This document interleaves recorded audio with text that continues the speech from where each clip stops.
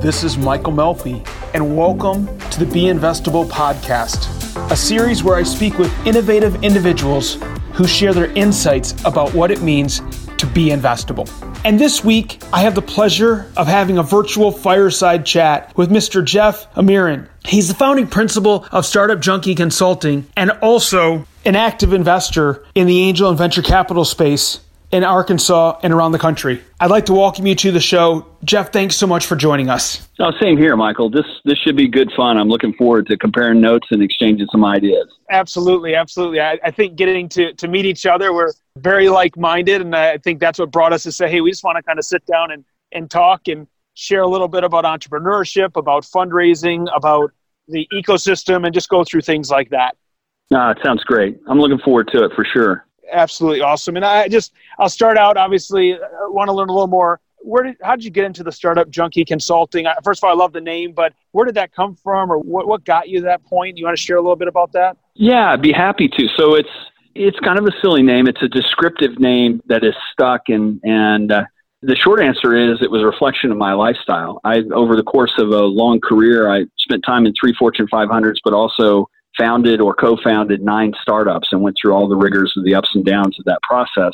And in the business that I kind of graduated into after a long career of being an operator, both in large and small companies, was this idea of trying to help other startup founders have a bit of an easier time of it than I had. You know, it's a pathway that's full of obstacles and friction points and opportunities for failure. And so when it came time to create that kind of business, Startup Junkie seemed to be the best descriptor. And the longer part of that is there was a radio show called The Sports Junkies in D.C., and I lived back there for a bunch of years. And this was an irreverent kind of 30-something group of guys that were talking about all the D.C. area sports. And I kind of liked the attitude and the vibe, and the Sports Junkies had stuck, and you remember it. So when it came time to form this business, I gave it about 30 seconds of thought and said, well, that's descriptive. Startup Junkie, Sports Junkies. I like it. It kind of reflects who I am. I've enjoyed building things, and that's where it came from. That's awesome. And for those who don't know, obviously you guys are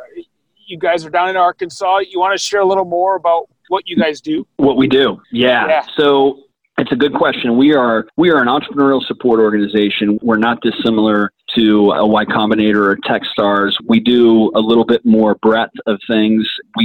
We probably engage from a management consulting standpoint about 1,000 clients a year. We've got a team of 18 people in 2 different locations, varied both broad and deep skills in a whole variety of different disciplines. In addition, there's a little bit of event management company in us. And as Brad Felt said, in startup communities, building a startup ecosystem that's lasting has got to be event driven. So we put on about 200 events a year.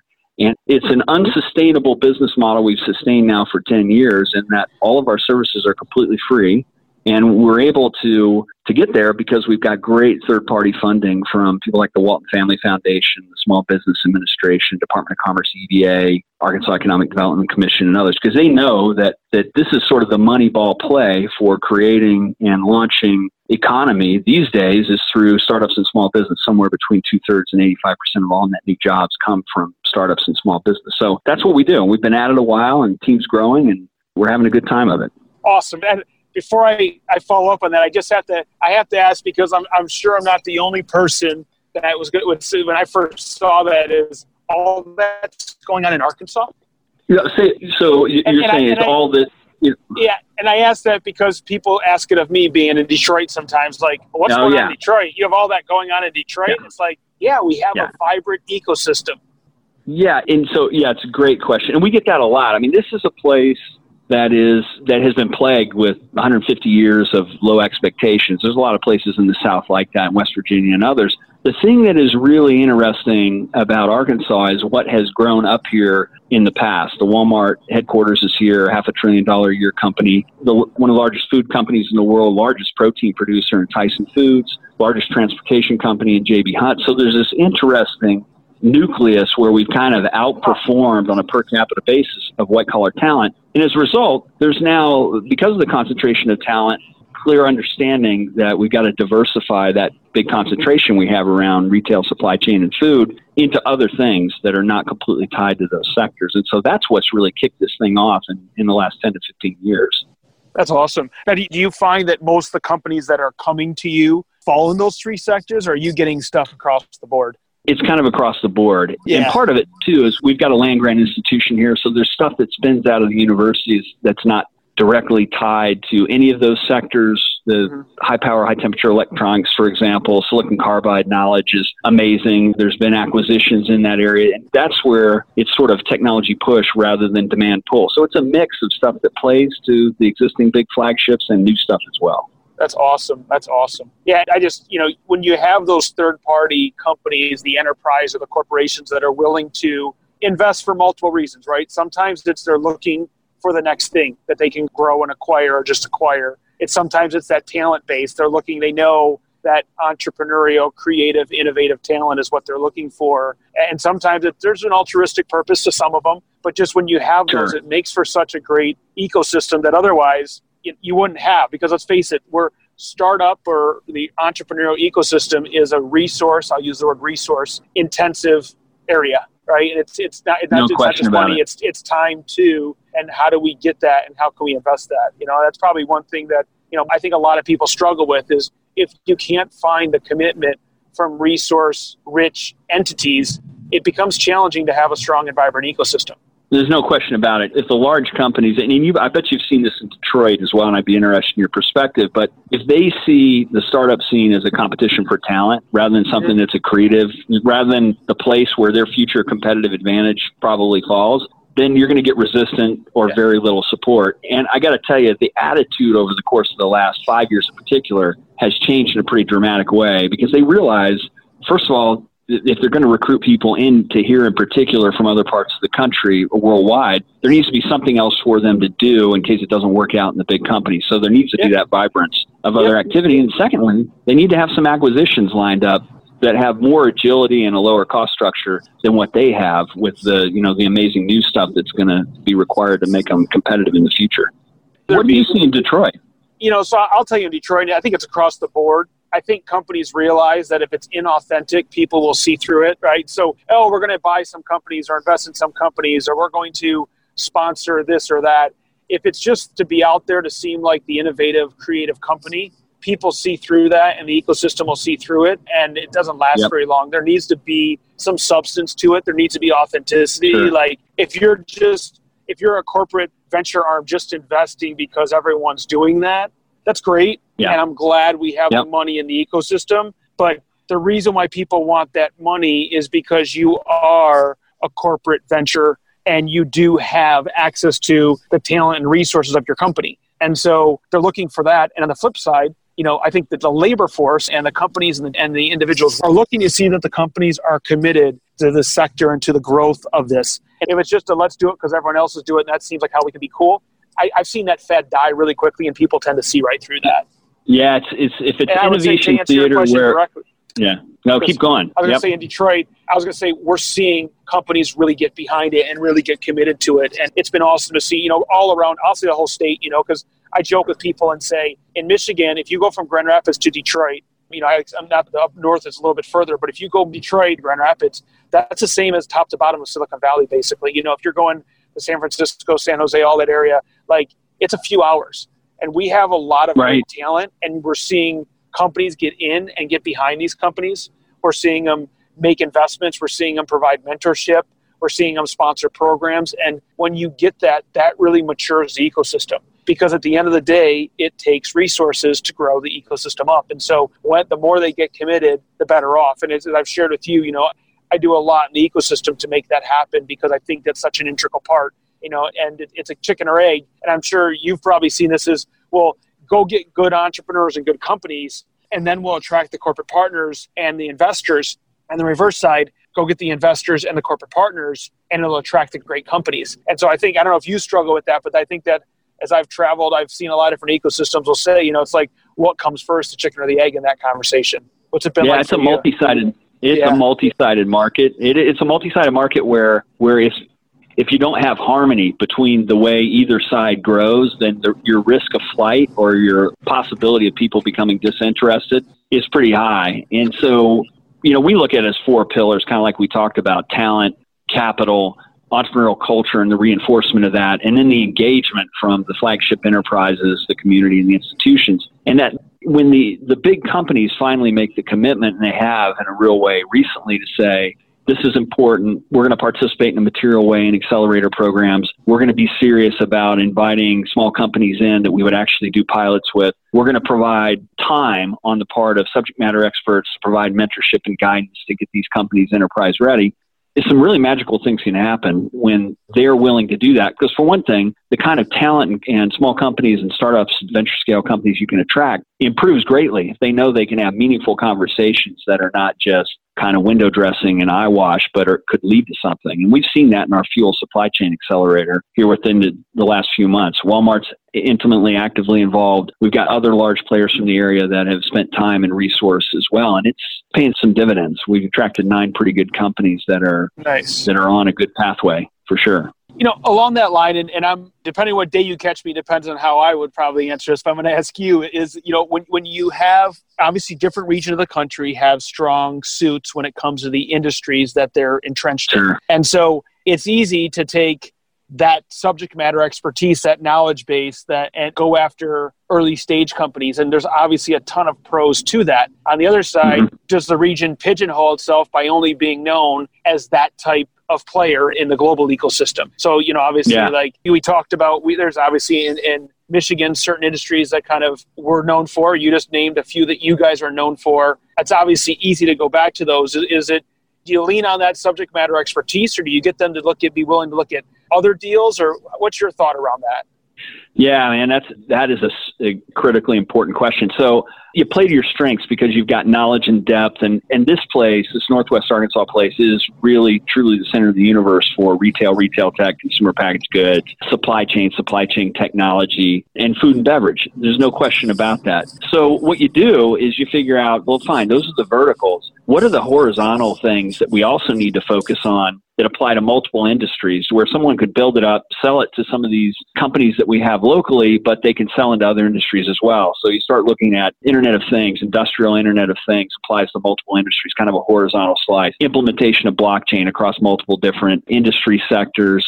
All the stuff that's happening within the wireless arena and smart farm type of technologies have applications throughout industry. So I think that those horizontal slices are where the opportunities come out to really diversify the economy and to sell into other industry segments. The benefit is they can get a head start by being able to have a real chance at dominating the sectors where we've got access and can kind of move the needle for the startups that we deal with. Totally. And you mentioned the B words. I at least want to ask you around blockchain, and we'll get back to the other things. With blockchain, there's certain people that say, oh man, this is it. Other people say no, or it doesn't apply to my industry. Do you see it only has a place in one industry, or do you see it being something that ultimately can and will affect us in every way that we live our lives? I think like with most things, it's gone through a hype cycle. And of course, a lot of that's perpetuated by all the stuff that happened in cryptocurrency. And, there was a guy in Oklahoma 15 years ago that had single point authoring and distributed ledger type of stuff. It wasn't called blockchain at the time. He was using it to track point of origination for cattle herds and whatnot. So this is not a new concept. It came into vogue when all the things happened around the financial crisis. But my point is, it's a distributed database with some interesting security aspects to it. It's going to be another tool. I don't know that it's the second coming of the internet or anything like that from my point of view. I think right now, in many instances, it's a solution looking for a problem and a use case that's meaningful. But that's not to say that there won't be meaningful use cases. Having lost a lot of money and spent a lot of time in international business, if you figure out a way to secure transactions cross borders that doesn't require performance, letter of credit, and all the other vagaries of that in some efficient way, there's a big market for that. It's just we're not quite there yet. The implementations have not quite gone up with the hype. Got it. What's your take on it? What do you think from what you see? I'm not going to say ditto. I'll give some substance to that, but I would agree. I don't think it's a second coming of the internet. I think it does have a place, and the ability to have that secure ledger, there is some value to that. And it just, when you look at certain industries, you look at a real estate industry where 37 different parties touch a transaction from what I've researched, it makes sense that to have one place that everyone can go. I mean, if you've ever tried to do a title search, you've ever tried to deal with insurance, or those things can be pretty challenging and confusing all in the same breath. And if we could streamline that and make it more efficient using something like blockchain, I see a ton of value there. As you alluded to, I don't want to take your example, but the international markets and financial transactions, there's a lot to be said for some of those things. And so I think it has a place, but I would agree. It's looking for, it's a solution looking for a problem to solve. And I think that it's something that is here to stay. Where it's going to fit in, I think is still to be seen. Absolutely. Would you mind a little bit of a segue? Because you've got a really interesting background and you're doing a lot of things that are not typical of a corporate attorney and whatnot. I'm really interested in how you got pulled into this entrepreneurial swamp, so to speak, with a legal background. I appreciate that. Thank you for asking that. I think we talked a little bit about it. I'm an entrepreneur at heart, and I've always had a business of some kind. And, back in 2003-04, we started working on a media publishing company and really built that entity up and had a really great run with that. And after we exited that, when I came back here to the Midwest, I really saw an opportunity to empower entrepreneurs to really work in a collaborative fashion and bring the resources together to really work within this ecosystem that we had here and utilize a lot of the rich and vibrant resources we had and connect them. And, being that the lawyer, it was an opportunity for me to really be able to connect and really work with companies and, being able to not just be able to work with them and do a lot of the early stage legal work, but also understanding how to run the business. So that COO type role, how do we really drive enterprise value?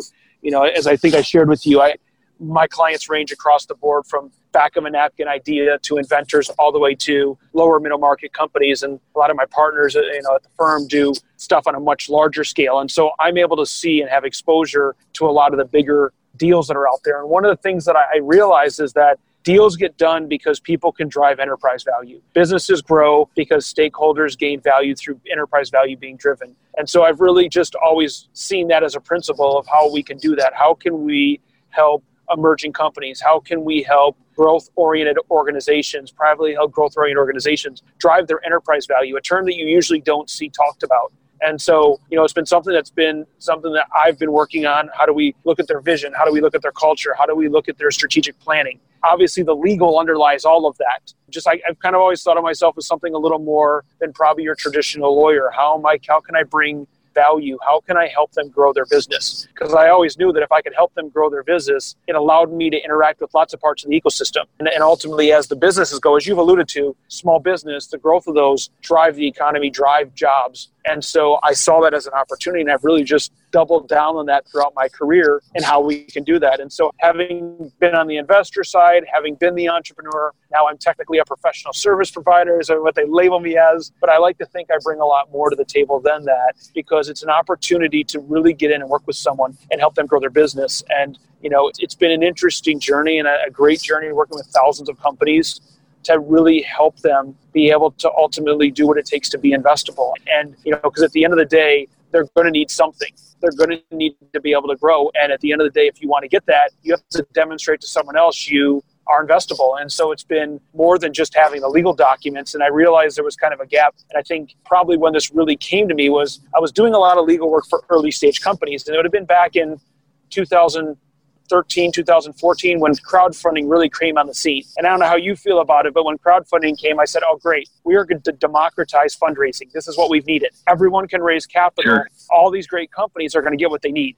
And so here I am doing legal work, and we're doing some of the Reg D stuff, and I've been doing IP work for all these companies, and I'm like, great.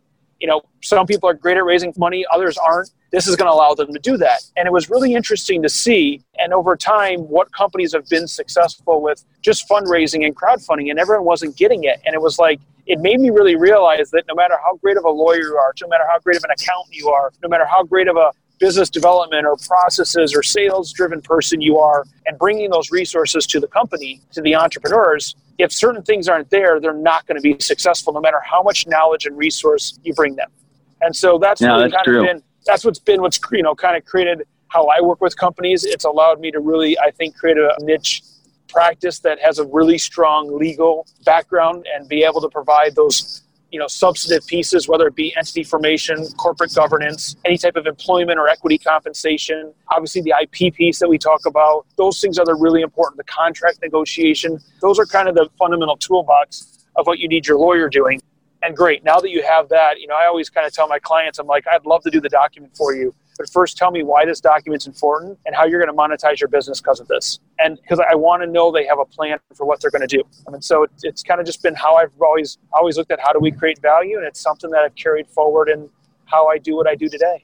No, it's fantastic. It's amazing how many times there's sort of kind of a winding path to the opportunity, the position, the calling, if you will, that we're all kind of drawn to. And from the same thing for me, I had never had any expectation that I would someday be in the kind of organization we're in today, but it was really everything else that I've done up to this point kind of built the point to prepare me to do what I do today, to support the entrepreneurs. And the thing that I think is kind of mind-blowing, and I was picking it up from what you're saying, is if you can fundamentally get the founding teams, the leadership teams to understand that they have two main functions in life, and that's problem solving and then risk management. And the more risk they can remove from their venture, that's kind of the inverse of saying the more value they can add, the better chance they're going to have in raising money. And a lot of times entrepreneurs won't connect with the fact that investors are oftentimes the good ones that do lots of transactions, thinking about what's the downside on this and what are they doing to mitigate all the ways that this thing can fail. And if they take that kind of mindset, then they can put themselves in the shoes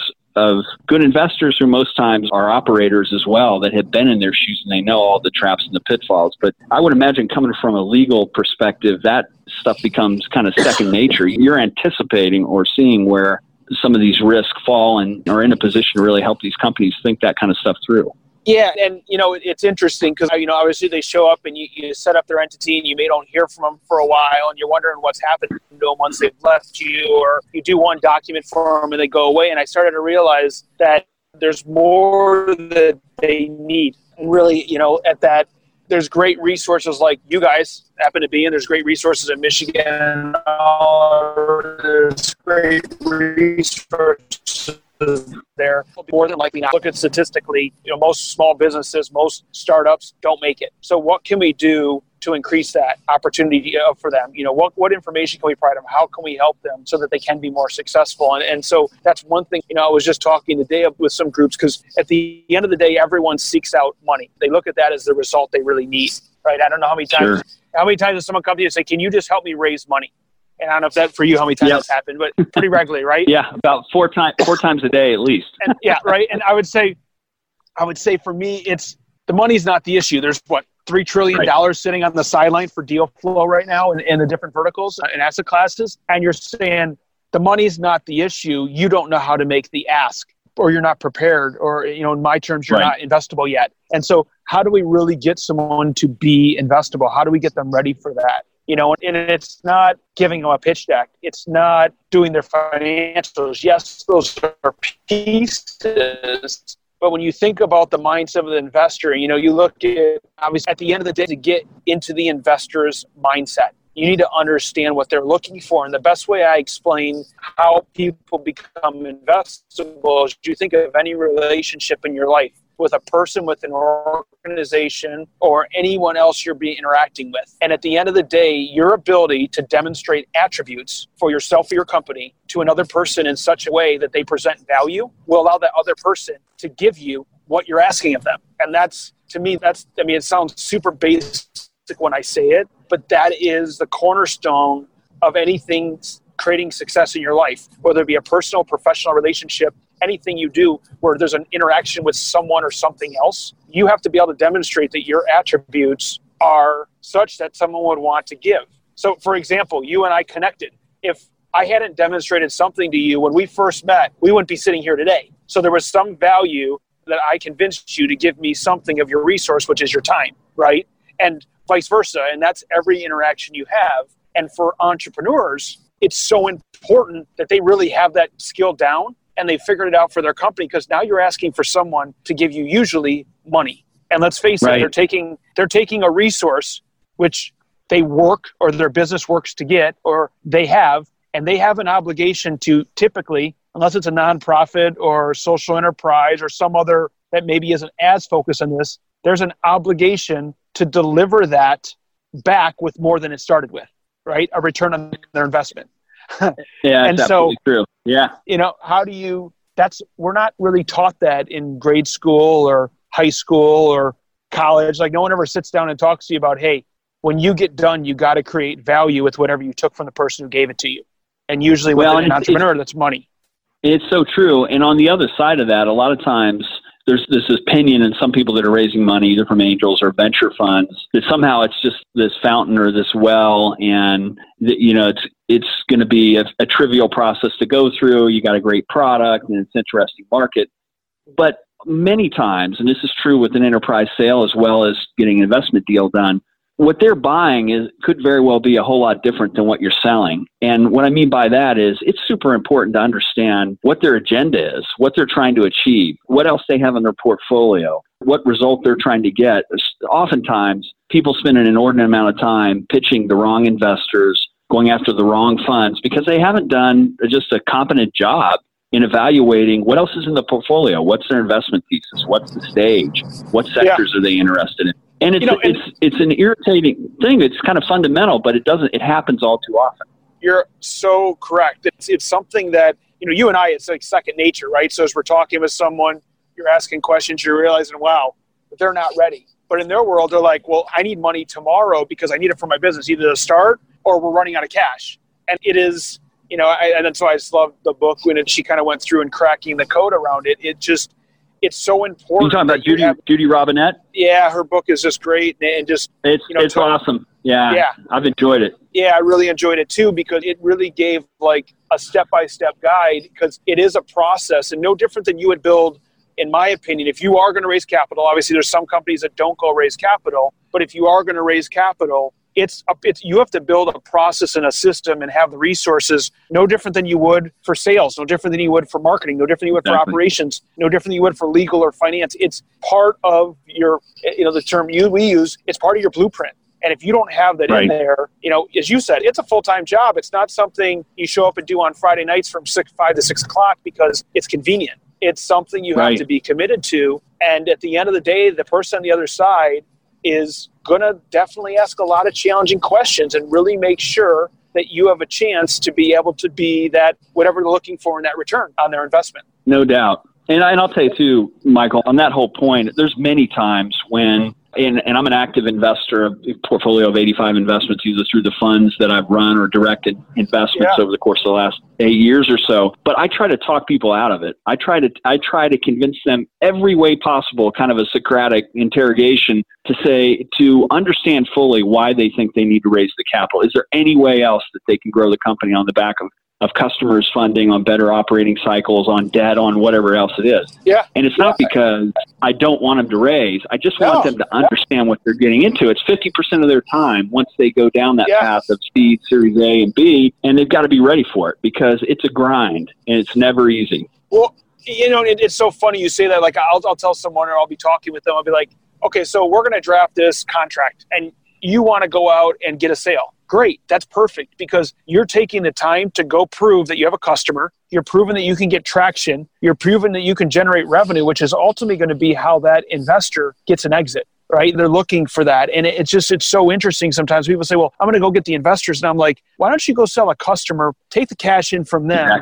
and then go use that to build your product roadmap, right? To ask them what they need, add onto your product roadmap, and you can build it with that. And I mean, it's funny. We did a great event with one of the founders of a company in Ann Arbor. It's been really successful. And he talked about how the first 5 years, the founders both kept their jobs and they used their customer, and they were very upfront about it. Yes, we can add those feature set for you. Yes, we can do that for you. It's going to cost us much money. And it may, instead of being 1 month, it's going to be 2 months, because we do this on nights and weekends and with contractors. But you know what they did? They built a company that's been very, very successful. And they never took outside investing till they took a round of $70 million as their Series A. And so it was like they had never taken any money in because they had been that successful.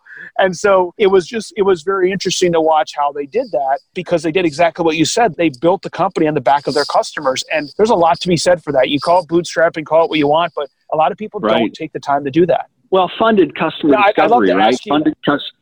Go ahead. Yeah.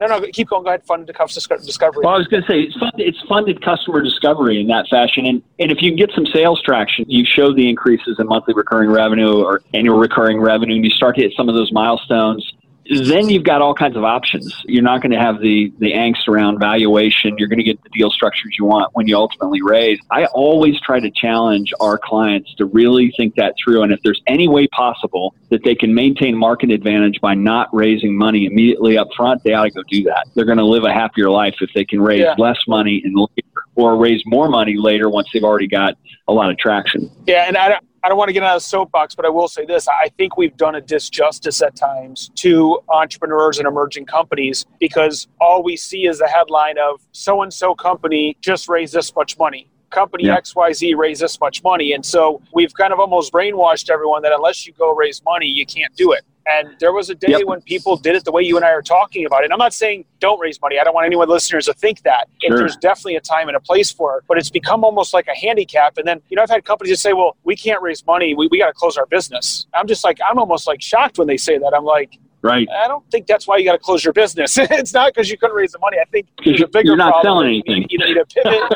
Right. You're not selling anything, or you need to make a couple pivots and go sell something, and you'll be able to raise the capital. So you're right. I want to ask you this is go ahead. Sure. Go ahead. No, I was going to say you're right that we've got this situation where we celebrate raising capital rather than celebrating increases in sales, and I think that's upside down. Raising capital is a necessary evil so that you can continue to grow and sell, but let's celebrate customer sales and not raising money.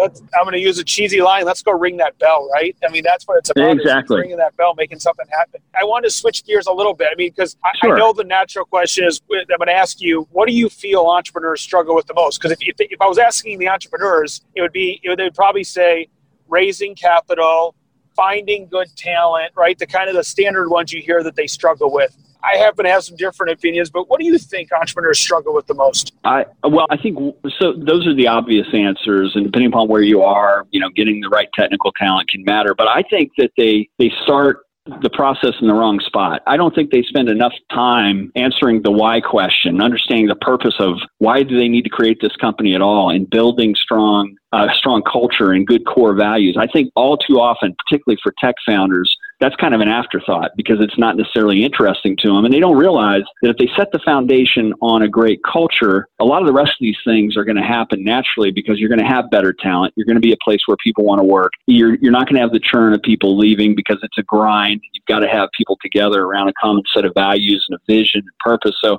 I think one of the things they struggle with, they overlook the fact that that's really important. Even though it's talked about a lot, you still don't see a lot of work on it.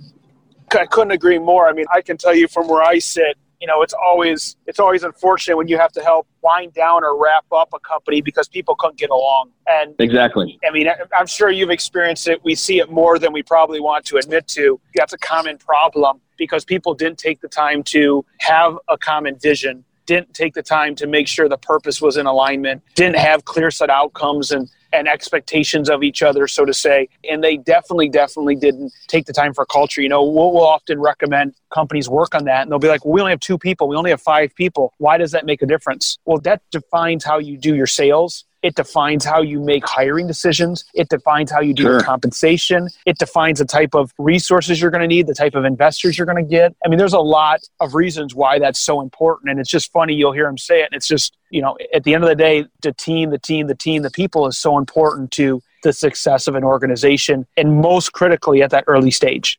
Yeah, I couldn't agree more. And the first 5 people in a startup are the ones that set the foundation for the culture. Yeah. It's critically important for sure. Yeah, I totally couldn't agree more. And it's funny because I will, obviously, what I do. And sometimes they come to me and want me to solve a problem, which is typically I got a legal issue or I got a fundraising issue, right? Like, hey, can you introduce me to some investors? And that's not probably their usual issue. And it's almost sometimes hard because they don't want to hear that because they know what's wrong with them. And it's like, I'm looking at your symptoms and that's not what's wrong with you. Right. Yeah, it's absolutely true. And Michael, I'd be curious of your perspective around, as you reflect on the ecosystem that you're tied into, how do you feel about how the ecosystem's maturing, what's missing, what wakes you up in the morning? You think these are some kind of critical problems we got to continue to work on or solve. And I've got some opinions on what we see down here. I'd be curious in your neck of the wood. I was going to say we have to share that question then, but yeah, I'd love it. And I think, so we do a monthly event, that pitch club that I shared with you. And what's been awesome is, we see half the room, about 55% are entrepreneurs. So we know there's people out there that are always interested in showing up, that have ideas, that are inventors, that own companies. So they're there. It's vibrant. There's no question, look at some of the advertising where the Motor City hostels out there in Detroit, you see that, but across the state, it's not just Detroit. We got a very strong group of entrepreneurs, very creative. We have great talent coming out of the universities. I think the people part of it, we have figured out. I don't think that's gone anywhere. So I think that part's going really well. When you look at, we'll ask who are the service providers, about 10 to 15%, really, about 12% on average of the room is service providers, the professionals who are helping, the lawyers, the accountants, the consultants, the people who have companies that can do the digital development, digital marketing, the development. We have decent service providers out there. In fact, I'd argue really good service providers. We've had some successes with some companies, and we have some really talented groups that are able to provide professional services to those entrepreneurs. So check on that one too. When you look at the programming, you look at the events, there's always something going on. The good news is that the co-work spaces, the incubators, the accelerators across the state, the smart zones are doing a great job of really promoting this ecosystem and keeping things going. If I had to look to two areas where I would say, hey, we probably have some room for improvement, and this is probably just statistically speaking, Michigan represents, probably less than 6% of the venture capital money being invested. The ability to continue to track, and I can tell you, if you talk to the Michigan Venture Capital Association, we've done a great job of getting that number to increase. We got to keep getting that up. We got to get more funds. I was at a new angel group meeting earlier this week, and there was something like the companies that are currently invested need something like $405 million, and we've identified as a region, there's only $230,000 of funding available. So there's a gap there. So I think, how do we get more money off the sidelines? How do we get people who have had exits into the game?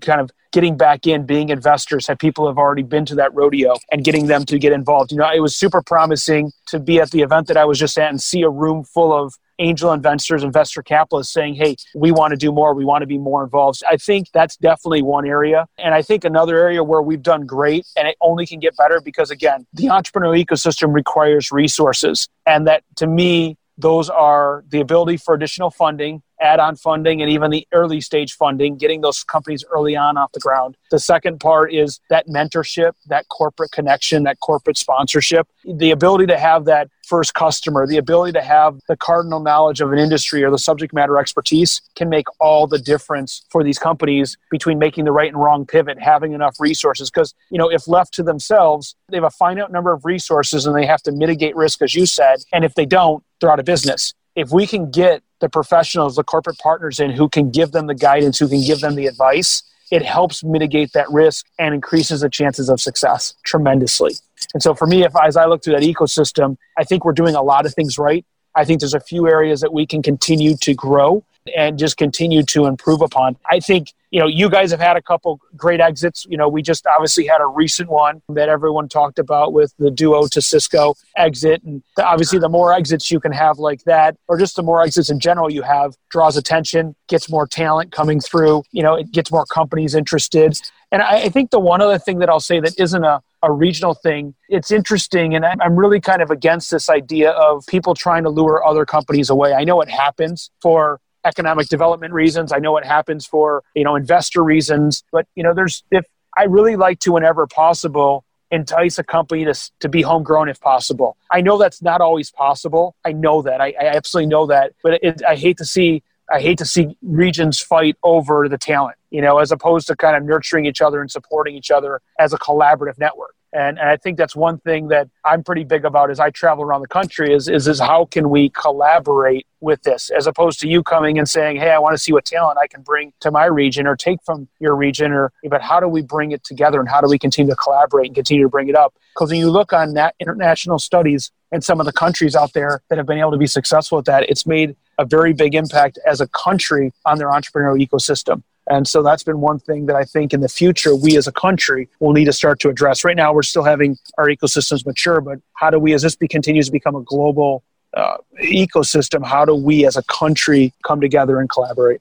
No, those are good insights and not dissimilar to my own. And your last point in particular, the idea of, and it generally speaking, the old economic development strategy was all about providing a lot of incentives and attracting smokestacks and getting a big chunk all at one time. You can do some of that, particularly if you've got talent gaps in certain areas, more efficiently at a smaller level. But the way I've always sort of philosophically looked at that, people say, well, why would you ever, as an investment fund, invest in a company that's based in New York, that's in supply chain or retail tech, or one that's in Kansas City or one that's in Dallas? And the main thing is, if they get a deal with a large company that's here in our backyard, they're going to build account management folks here. I don't care if they necessarily move their headquarters here. Exactly. Maybe they need to leave it where it is, but then it's a win-win. You're getting high wage rate there. They're getting a great contract they need. You haven't displaced a whole bunch of people from wherever the company may be from. And we've always kind of viewed it as we are too small not to build positive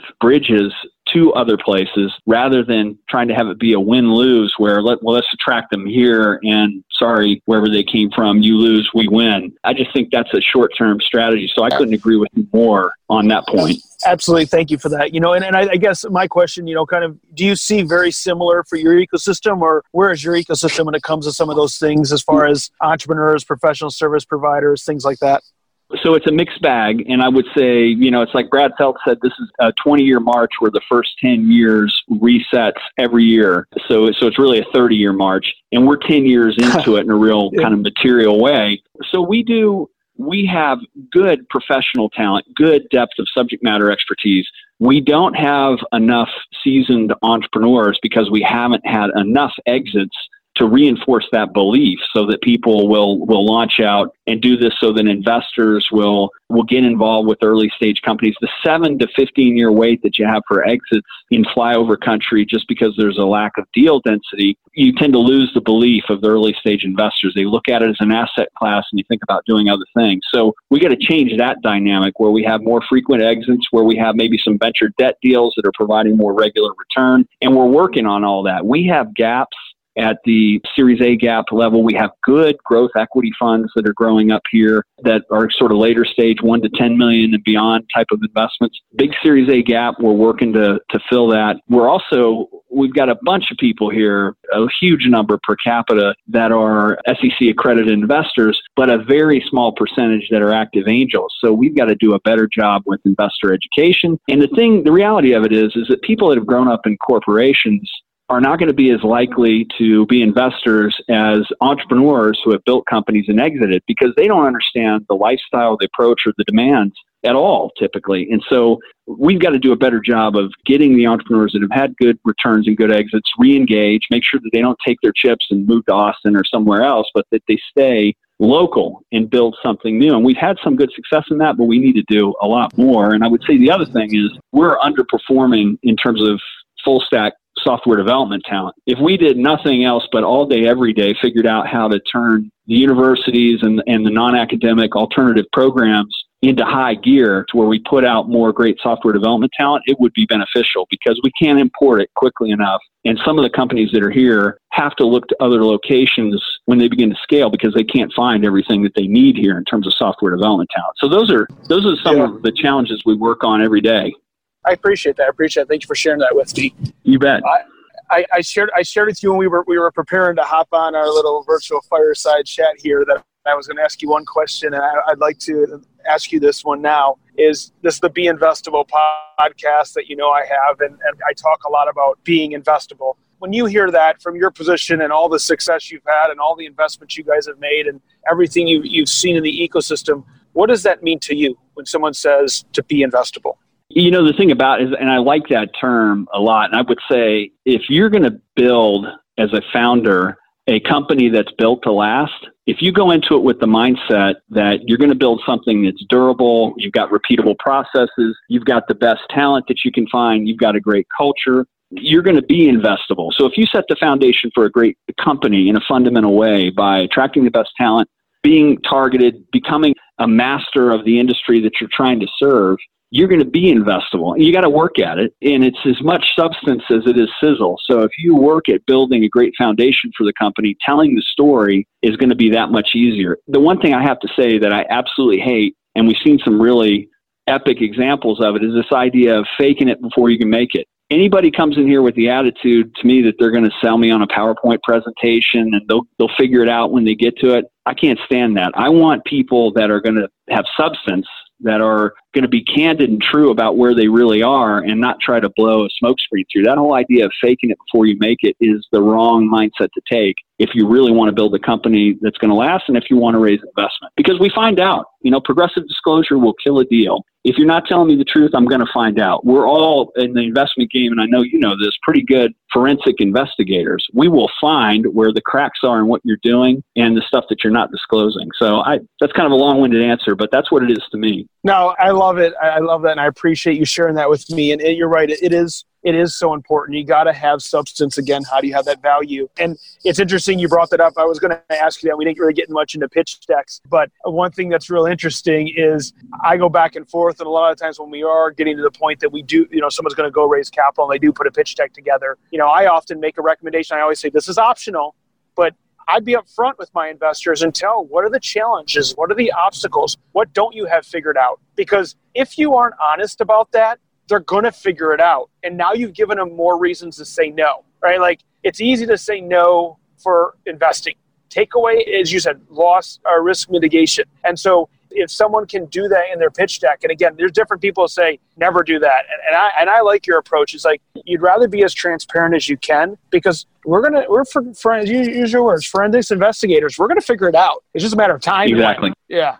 Awesome. Exactly. And you burn a lot of bridges when you're not upfront about stuff. I can remember one instance in particular where somebody had received a cease and desist letter before they were getting ready to make a major presentation. They didn't say anything about it during the presentation. It was material to the growth of the business. And they ended up getting an investment based on that presentation and disclosed it afterward. It was part of an accelerator program. And in the level, this particular individual will never recover to the level of trust he would have had if he'd just been upfront about it. So those sorts of things are, I think, critical and crucial. And in fact, part of this that I was really struck by is one of my favorite authors recently of stuff that's related to our space is Adam Grant out of Wharton. And his most recent book that I've read is called The Originals. And he talked about one entrepreneur that would do his whole presentation around the reasons why an investor shouldn't invest. Here's the reasons why this company will probably fail. And then he proceeded to say, and here's what we're doing to mitigate these risks. And it's instant credibility. It's like you're bearing exactly what the challenges are with the business, and you're showing the maturity to say, but we're working on solving all those issues. They tend to believe someone like that rather than assuming that it's this kind of hide and seek game. You're 100% correct. I love Adam. I love that book, and I love that example that he gives because I feel that's such a great way to approach it, but so many people don't want to. And I think you're right. Is just you go out, you get the skills, you get the knowledge, you really start to have the right mindset, and when you go talk to people, you'll demonstrate the value. And exactly. We're all investing knowing you don't have it all figured out. If you had it all figured out, you'd be printing money and you wouldn't need us. So we know that it's risk capital. So now knowing that, like that's a baseline. Let me just know where the risks are and how you plan to mitigate them, or where you need me to help figure it out, or where you may need additional resources or capital to figure them out. It's that simple. I couldn't agree more. Awesome. We've covered a lot of landscape here. Is it time to land the plane? What do you think? Yeah, absolutely. I cannot thank you enough for your time. I love the conversation, and I'm looking forward to, I'm sure we're going to do this again very soon. Well, Michael, I really appreciate it, and I look forward to building a great bridge between Northwest Arkansas and where you are there in Michigan, and hopefully we can do more collaboration in the future. Absolutely. Thank you so much for your time. Sure thing. Take care. You too. Yep. Thanks again for listening to another amazing episode of the Be Investable podcast. My name's Michael Melfi, and I want to invite you to grab a copy of our recently released magazine. You can get it by going to www.getinvestable.com/magazine. Just go there, put in your email address, and you'll get a copy sent to you. I want to thank you so much for listening. And if you're looking for how you can get more information about how you can be investable, about what you can do to transform your business, go to www.getinvestable.com and sign up for a strategic call with one of our certified advisors. Once again, I want to thank you for listening and look forward to having you join us on the next episode.